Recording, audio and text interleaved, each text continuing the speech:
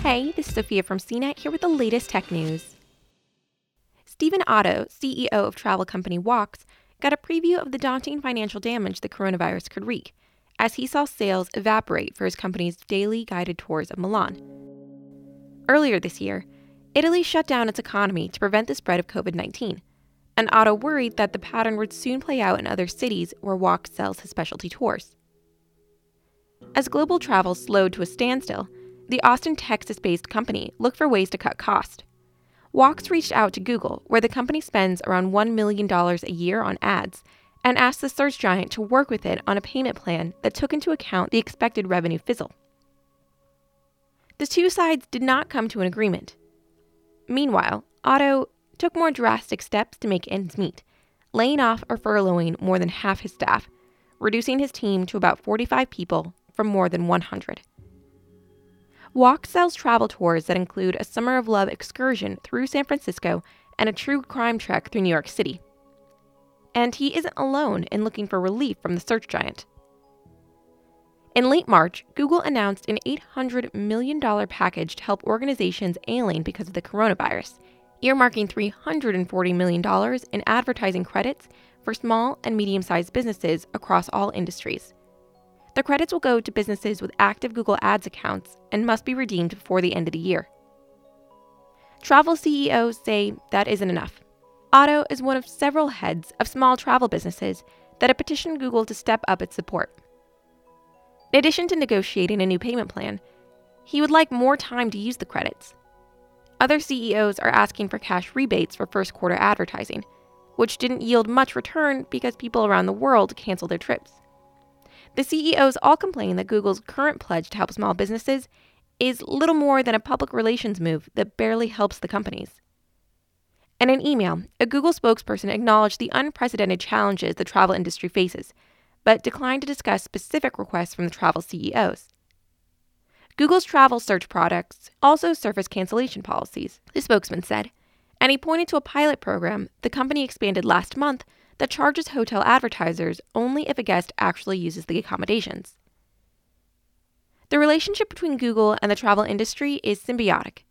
Google's normally muscular advertising operation slumped in the first quarter, partly because of the disappearance of travel ads, analysts say. Despite the setback, Google's well-oiled ad machine managed to beat revenue expectations. Still, the search giant reported that revenue dropped sharply in March as the coronavirus crisis began to take hold, and the company warned of a difficult second quarter for its ad business. Google has also slowed hiring for the rest of the year, and reportedly slashed its own marketing budget by as much as half for the second part of 2020. Even big travel companies are hurting.